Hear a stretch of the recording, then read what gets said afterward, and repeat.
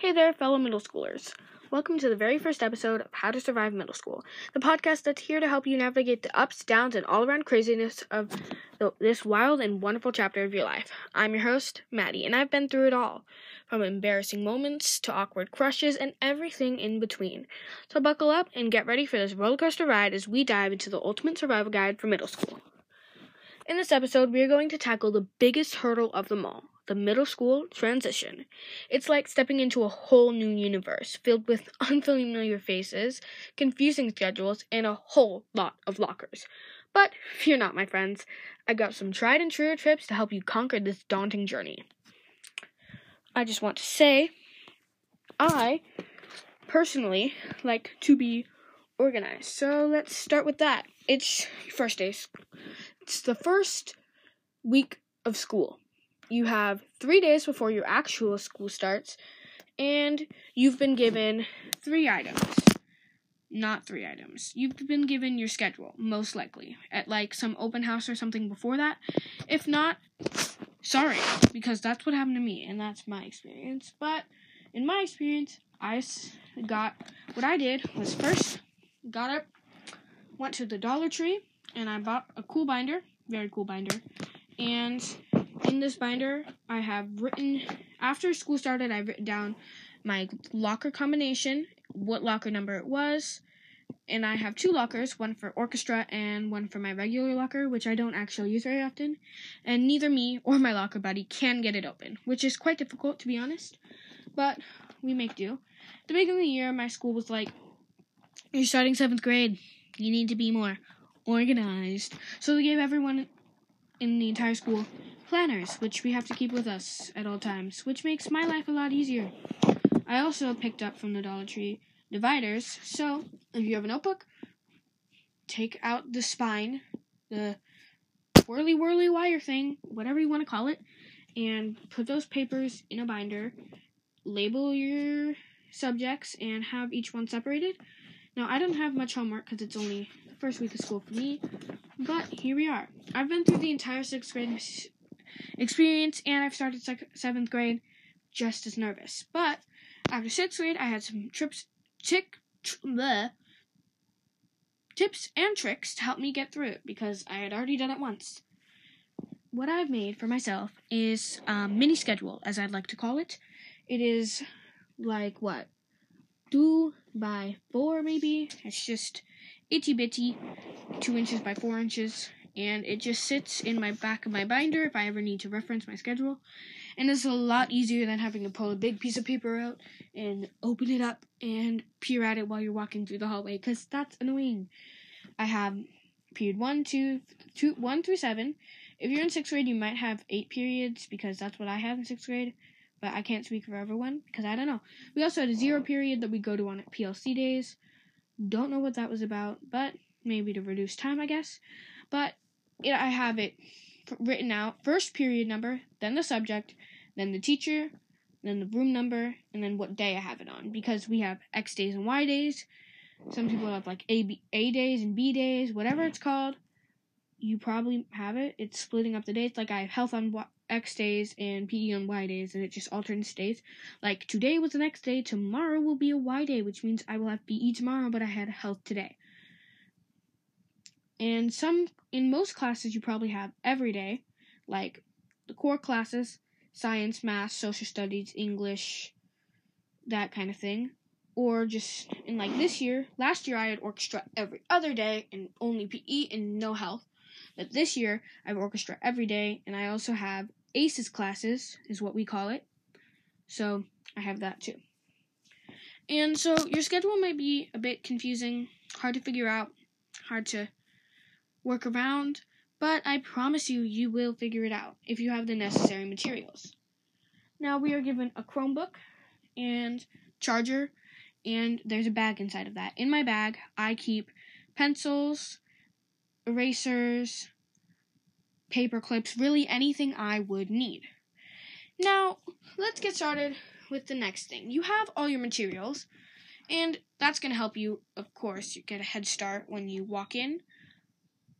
But let's say you walk in and look at your schedule. You may have it, but you don't know where anything is.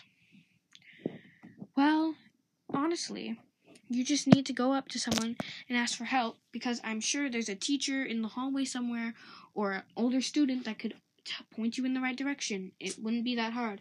And if they say no, they're probably just a jerk. Jerks are jerks. There are a lot of jerks in the world. If you let one jerk get you down, the jerks win. And we don't want that. So overpower everyone with kindness. But, yeah. So if you just ask someone to point you in the right direction, they probably would. And you're going to be walking down those hallways. You step in school. Imagine that. You're going to walk into school. You're going to step down those hallways, not knowing where anything is or anyone. You're walking down. Just imagine this. Close your eyes. Think about it. You're walking through the hallway. You see a teacher. You, wave, pull out your schedule, show them where you need to go, ask them for help. And I'm sure they could also help you open your locker if you're struggling with that. We had teachers everywhere to help, and we still do. And during our open house, a lot of the teachers would just say, if you ever need anything, come to me. They're helpful. It's nice. But if your teachers aren't that nice, I'm sure there's an older person or another student that could help you.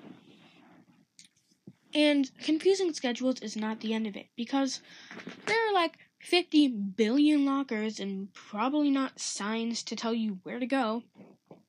So you just have to point at each locker and be like, oh, my locker's number 752. This one's 400. I'm on the wrong floor. My locker is upstairs. Darn. Then you're going to have to walk up the stairs, and then you're going to be staring at a combination lock you don't know how to use. Then you're going to get to class, and they're going to yell at you for having your bag and stuff because you couldn't figure out where to put your thing. Yep, it's a whole lot of struggle.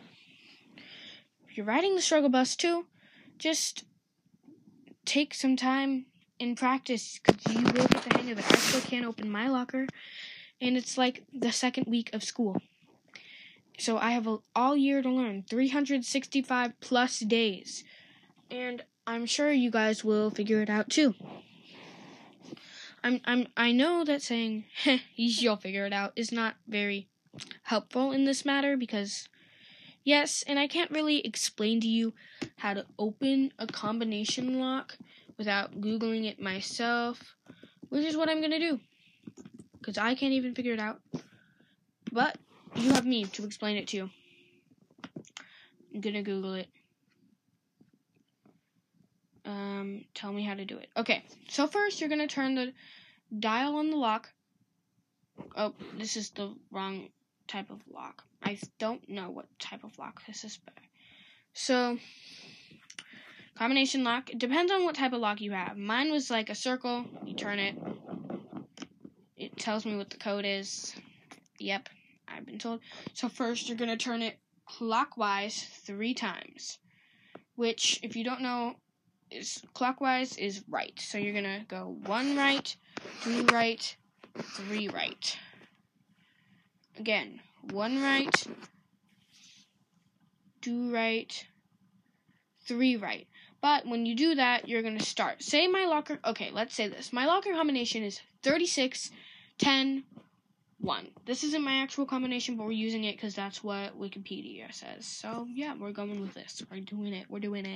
You're going to start at 36, and you're going to spin it to the right back to 36. 1 time, 2 times, 3 times. And then you're going to do, you found 36, you spin it 3 times, and stop when the marker points to the first number of the combination. So you're going to, hold up, I'm confused. Sorry, I'm confusing myself. You spin it 36 3 times. You stop there. And next, you're going to spin it the other way. So you're going to spin it counterclockwise, the opposite way. And back to the left for one, hear me out, 1 full time to 10. 1 full time. Just once. Stop at 10. Then you're going to go finally back to the other direction, back to 1. If you ever need help opening your locker, listen to this again. Then open the lock, and boom, you're done. I might have to go back and listen to this to open my extra locker, you know? Now that we figured out how to open our locker, we put our stuff in it, we close our locker, walk into class, we sit down, we make it through the day, and boom, the bell rings. You look at your watch, it's 12 o'clock, it's time for lunch. Where's the cafeteria? You find the cafeteria, you get in the line, you grab your lunch, and you walk out. Imagine you're just standing there, peering across the cafeteria. You don't have any friends at the school, and if you do, you don't know if they have the same lunchtime as you or where they're sitting. So you look for your friends, and you can't find any. And you're like, who do I sit with? And trust me, so many other people are thinking that too. So just walk by, find someone sitting low and be like, can I sit here? And most likely they will say yes, because kindness is good. Kindness is a nice thing. If they say yes, sit down, talk to them. Be like, hi, my name is... If I went up to them, I'd be like, hi, my name is Maddie, can I sit here?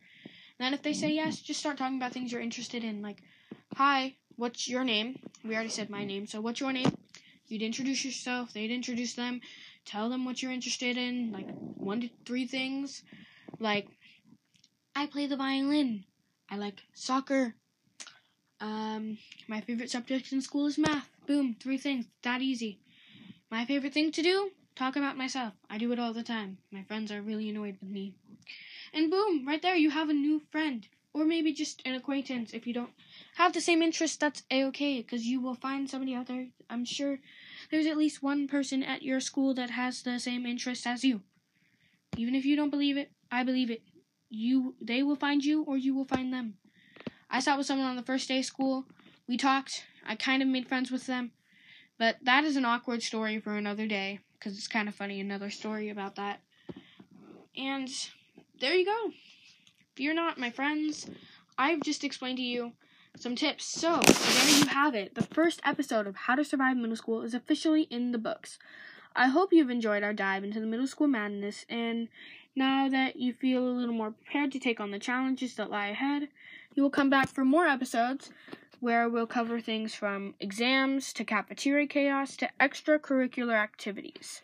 Remember, you've got this.